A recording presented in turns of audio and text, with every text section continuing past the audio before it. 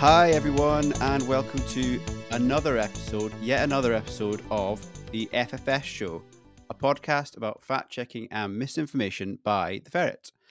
I am here with my co host, Sam Gonzalez. How are you doing, Sam? Hello, Ali. I'm doing good. How are you doing? I am very good. I thought I'd give you a bit of a sort of exciting Yeah, intro that was to like a lead. pause for effect. I like it. That was very good. Yeah, that's written in the script. Dramatic pause. What the listeners don't know is that actually every word we say here is heavily scripted. Over months, we kind of craft Yeah, a very fine script of what we actually say in this podcast. It's really, the podcast is a powerful word of fiction, really. it is powerful work of fiction. I don't think so. A Well, but powerful work of our fact. relationship is fiction, our interaction, because we hate each other in real life, right? So that's the fictional Oh, part. right, the natural banter. Well, you insist in the contract that you need a pause before your name's spoken for gravitas Hey, reasons. listen, you cut this out of the last podcast, but I'm going to say here. Last time I said on the podcast that I am the Meryl Streep of the Yeah. podcast, and you took that out. So I'm did, going to say it again. that not make it in last time? I'm sorry. No, you didn't, Well, and I'm gonna repeat it until it stays in that I am the Meryl Streep of this podcast. this week we have some exciting stuff for you. We're going to talk a little bit about some of the misinformation that's surrounding the plans to privatize Channel 4. And we also have a fantastic interview with Liv McMahon, who is a excellent journalist, right? Who writes about big tech and censorship and cryptocurrencies, things like that, all the sort of ways in which tech solutions and big tech kind of interact with people. So we had a really good chat talking about her work and how that interacts with misinformation and Elon Musk buying over Twitter. It's been very much a this week in news type interview we've done. So why don't we go to the fact check? Well, you did a fact check last week. Let's talk about that. Let's do it.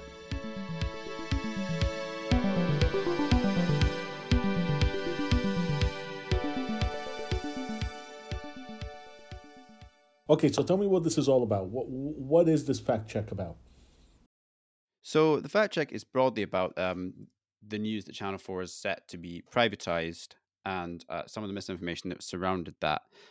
Primarily the claim that was made by a number of commentators and even some politicians that Channel 4 was funded by taxpayers.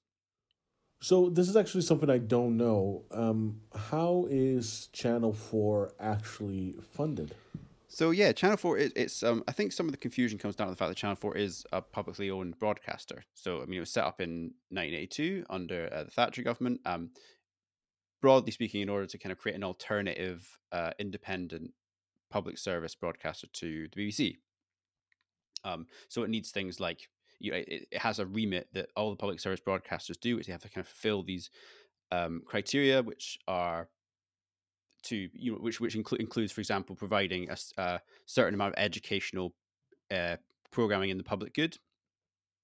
It's also regulated by Ofcom, and so Ofcom, for example, appoints the board that controls Channel 4 and it's sort of overarchingly controlled by the Culture Secretary and the Department for Culture, Media and Sport, the DCMS.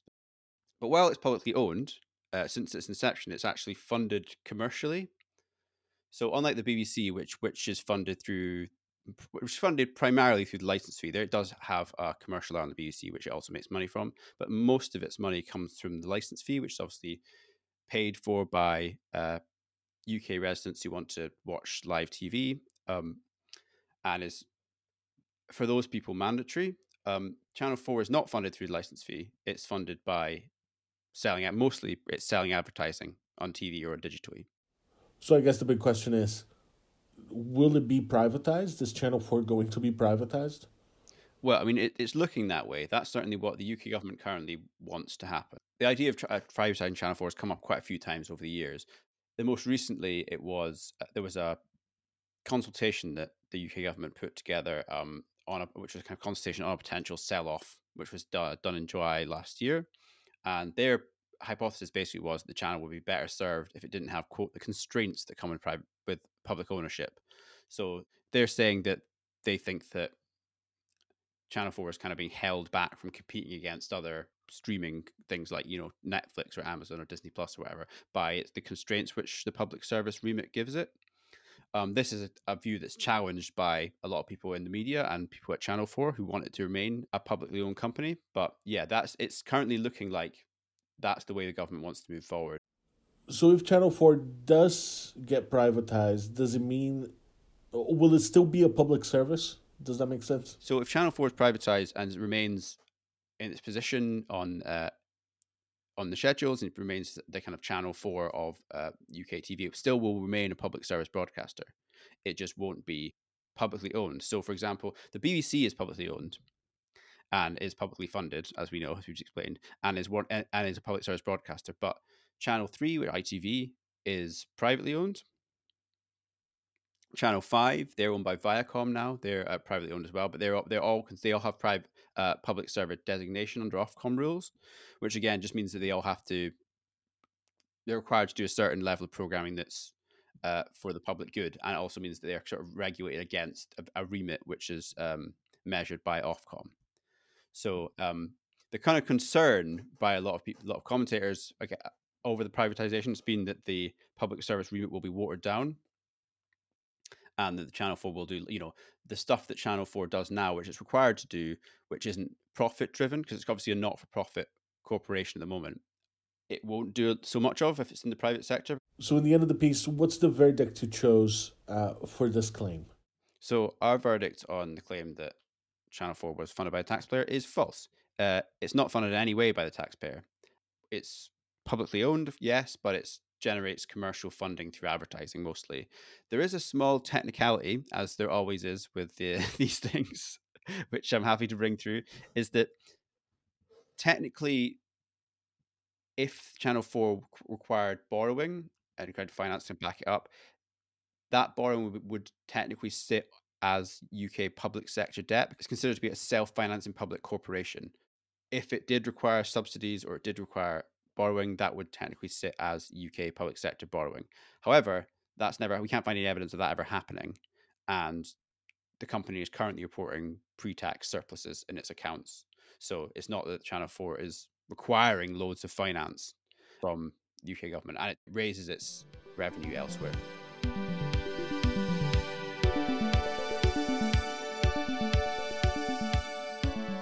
Now it's time for our interview with journalist Liv McMahon. She's a fantastic journalist who writes on tech and the intersections between tech, cryptocurrency, the social media platforms, and how these things are regulated and how these things are affecting the way our discourse. Yeah, this is a brilliant interview.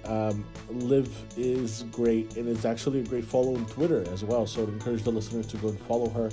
And yeah, please enjoy your conversation. And Ali, I'll see you on the other side of the chat. Especially like in cryptocurrency, it's awash with big claims about what cryptocurrencies can do to kind of like liberate, people from traditional finance, how secure it is. And even within like recently, I've also been looking at, I think, how sort of social media is changing and how the landscape is transforming against the backdrop of events in Ukraine. And of course, what we've seen is like how there is just I think we've entered kind of a new age of misinformation in many ways because of the overwhelming amount of information that is just purely online now. And you've really got platforms like TikTok and Telegram rising up to kind of take the place of maybe where, Twitter and Facebook used to dominate conversations about social media and misinformation. So I think at the moment it just seems like whichever kind of corner of the internet I end up in and I end up kind of looking into, the sheer amount of kind of misinformation there is always quite kind of baffling, and it makes it quite hard to actually try and investigate and try and cover, because you're constantly having to try and weigh up what is the questions you need to answer for readers, but also what reliable information is actually out there. And it's just becoming, I think, more and more difficult. I think it's interesting we talk with reference to the kind of crypto space and also like NFT space and things like that. What we talk a lot about in this podcast, and when we're talking about misinformation, we talk a lot about grifters. People who are pushing up misinformation for financial gain, or for publicity or whatever, as well as the kind of propaganda side of things, which is more based on a political agenda. But within the kind of crypto space, there's a lot of people and a lot of claims that are pushed about crypto, and usually about the sort of dividends you can receive from investing in crypto, that are being pushed by grifters in incredibly misleading ways. Cryptos have been massively mainstreamed over the last few years, Yeah. and you'll hear cryptocurrencies being advertised by footballers and things like that. What's the risk to somebody who doesn't know about how the space works? What are the risks to them of being like scammed and being fed misinformation about cryptos and what they can expect to achieve through it? At the moment, there's a lot of work being done by kind of agencies like the Financial Conduct Authority to try and clear up and create more sort of stable, reliable information about kind of entering or investing in cryptocurrencies. The main thing I'd say is that the biggest risk is putting a lot of money into something with the expectation that you're putting it into a secure kind of place, into a secure exchange, and you'll definitely receive some kind of dividend or something back. Because as we've seen with, like, it depends obviously on what kind of cryptocurrency you invest in. So it could be, a major one like Bitcoin, which is obviously very difficult now because of the sheer expense of it. Meme cryptocurrencies have suddenly become hugely popular, because they've been picked up by figures like Elon Musk and big kind of crypto kind of tech gurus who have promoted them as this kind of joke, but over time they've become more serious and have been kind of weighed up as a serious investment, and people have ended up losing hundreds of thousands of pounds, because they're Yeah. investing in coins with an expectation. You see them begging kind of Elon Musk on Twitter to be like, please say something about Dogecoin, because it just makes the price spike. And the biggest risk, I'd say, with cryptocurrencies at the moment is there's been an increase of rug pulls, which is where developers or kind of organizers behind it will just suddenly, remove the kind of back layer of this software to allow people to actually engage with it. So, and then all of your money is gone. This has happened with kind of quite notorious examples. There was a Squid Game cryptocurrency that took off kind of last year, and that was quite a famous sort of rug pull where people had started pouring money in, and all of a sudden it was just completely gone. But there are still these massive risks of investment that are becoming, I think, harder to keep track of because of the sheer amount of sort of meme coins and cryptocurrencies popping up constantly. It feels like there's with cryptocurrencies and with even the kind of development of NFTs, the it's become so popular with the wider public, but that increase of popularity hasn't matched the increase of understanding of the complexities of those things and what they actually mean. So a lot of people are actually getting into really bad situations where, like you said, they put a lot of money and they feel like it's a sure thing or it's a kind of sure investment when it actually isn't.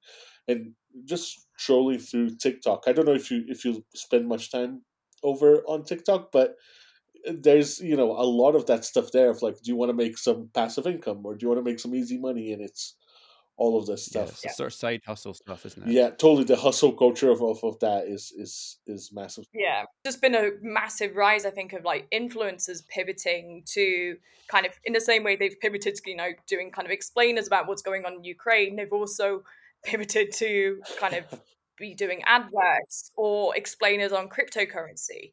Right. And so you've seen like a massive kind of rise of, I think, Gen Z kind of users and investors in cryptocurrencies because it is an alternative form of finance. And I still try to be kind of quite, I think, open minded when I come to sort of covering it. I want to talk to people about, why um, it's so appealing, and you can understand given the general cost of living and how everything is getting more and more expensive, Right. that it would be Yeah. an obvious kind of point, but at the same time there's this illusion that everyone can win with cryptocurrency, when the reality is that, with something like Bitcoin, the majority of people benefiting are kind of whales. So a number of smaller kind of billionaires who own the majority of Bitcoin. Now you've named him. You've spoken the name of Elon Musk on the podcast. So I'm afraid we must turn to him now, as it is law. Oh, Um, let's talk about the recent news about him buying shares on Twitter. I think there's a big debate going on in terms of free speech and the platforms that we use to connect, and then the rules and the regulations, and who gets banned and who doesn't get banned. Um, what do you make out of the last week of Elon Musk news? the most interesting thing to me about the Elon Musk kind of becoming a board member and having these shares on Twitter is that it's a reminder that Twitter is a private company. Um, Right. in a way that Mhm. I think a lot of people have started to consider Twitter as being, the internet, when in actual fact it's still very much like Facebook. It's still like a private company. It still gets to decide to Yeah. some extent what free speech is, how it Yeah. kind of deals with misinformation. And yeah, I think with Elon Musk kind of coming into the fold, it's it's just quite a big reminder that, this is not, as much as it is a space for debate, it's a space for kind of the media, it's a space for getting stories out. It's also just a completely private platform, and it Mhm. gets to regulate what is said, how it's formatted in whatever way it chooses. Whether that will remain in the face of kind of oncoming regulation and things like that is another kind of side sort of bit that's going to have to navigate. But yeah, I think this illusion of Twitter being this kind of like, haven of public space and debate is something that has been in part shattered by Elon Musk kind of coming into the fold as he has.